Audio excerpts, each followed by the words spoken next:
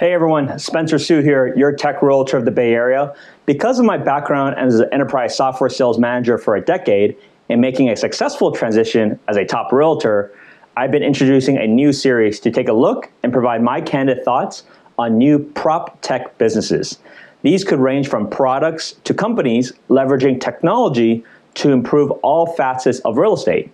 The real estate industry is one of the slowest to adopt technology, and one of the reasons for this is because it's extremely fragmented.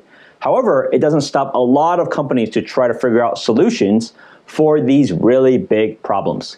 This week, we're going to take a look at Realty Mogul, a crowdfunding platform where investors and real estate investment sponsors come together to create mutually agreeable real estate investments. As of July 2015, Realty Mogul has raised $45 million with another Series B round, undisclosed, in mid-2019. Realty Mogul opens up the opportunity for accredited investors to be exposed to a lot more real estate investing options that they never had access to before. In the United States, to be considered as an accredited investor, one must have a net worth of at least $1 million, excluding the value of one's primary residence, or have an income of at least $200,000 each year for the last 2 years, or $300,000 combined income if married, and have the expectation to make the same amount. Now, these investment opportunities could now be in multifamily units, self-storage, office space, industrial spaces, and previously, in order for investors to invest in these types of projects, they actually had to personally get referred these types of investment vehicles. Groups that manage these projects are called syndications, and they are typically unable to do any sort of these types of public advertising for any projects, which limits their marketing reach. However, Realty Mogul has certainly bypassed that, as you can see from their own website, that you're able to see offerings at any time. So what are my thoughts on this company? They, along with other crowdfunding real estate sites, have brought significantly more exposure to this modality of investing that was always hidden or difficult to find for the general public. People didn't have too many options to invest in specific buildings, as the previous exposure was more related to like publicly traded REITs, R-E-I-T-S. REITs are when you're actually having a money that's pulled together with other investors in a collective investment scheme that invests in a portfolio of income-generating real estate assets. So this is gets you a lot more specific over that particular property. The other thing is that it's also really easy to use. It has a very slick UI, so you can easily jump and explore all sorts of different projects. Because this is a platform, there's always lots of new opportunities and a lot of new syndicators. Last but not least, the amount of money to participate in a large project can be as little as $5,000, which is much lower than the typical amount of investment, which is usually $50,000 as a bare minimum.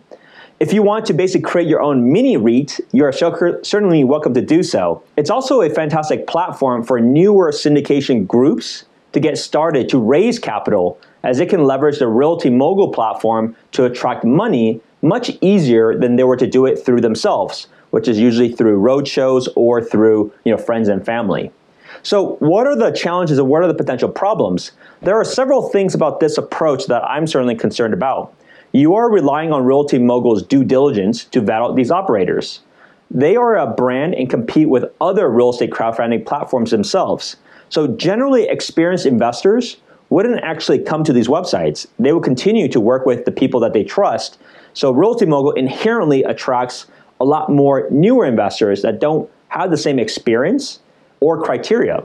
And so what does this really mean, though? The deals itself may not actually be as good as they're projected.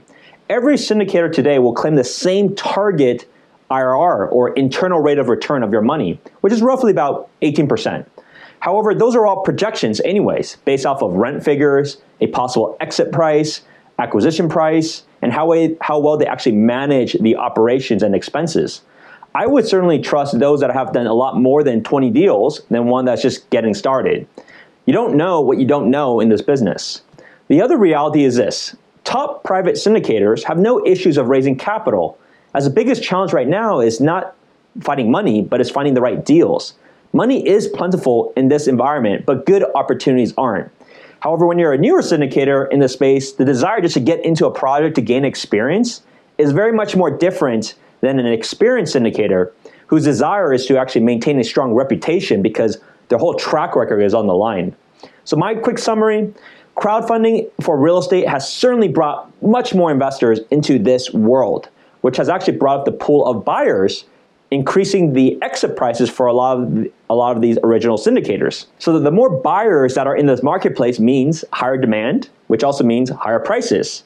Since there are only so many properties to go after, there's not that many more new properties that come available. This has brought tremendous exit opportunities for those that already had these properties, as they can just sell it to the next person that may not know better. So it's been really good from an exit perspective. As you look into this, just be careful like any other investment. Do your own due diligence. But I would love to hear from you. Have you invested in these sites yourself? Leave it in the comments below. I'm always interested in hearing your experiences, and I suspect as time goes on, things will either get better as they'll attract even bigger names, or you might see a fallout if the economy turns south, because now you're going to have to deal with how are these inexperienced operators going to deal in a down cycle.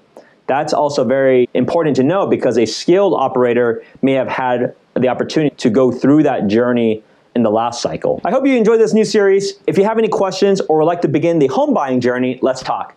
I'm never too busy to have a private conversation and share how I can help you every step of the way.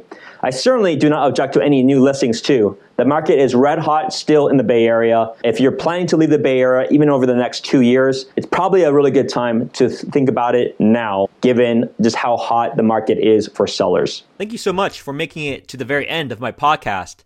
If you are tired of renting in the Bay Area, are a homeowner looking to do a trade up for a bigger home, or are a real estate investor, I would love to connect. Click on the Calendly link and let's set up a time to talk. It's never too early to talk about options and to work out a game plan. I also do have an email newsletter, so sign up on the link in the show notes, or you're welcome to watch all of my content on YouTube. See you at the next one.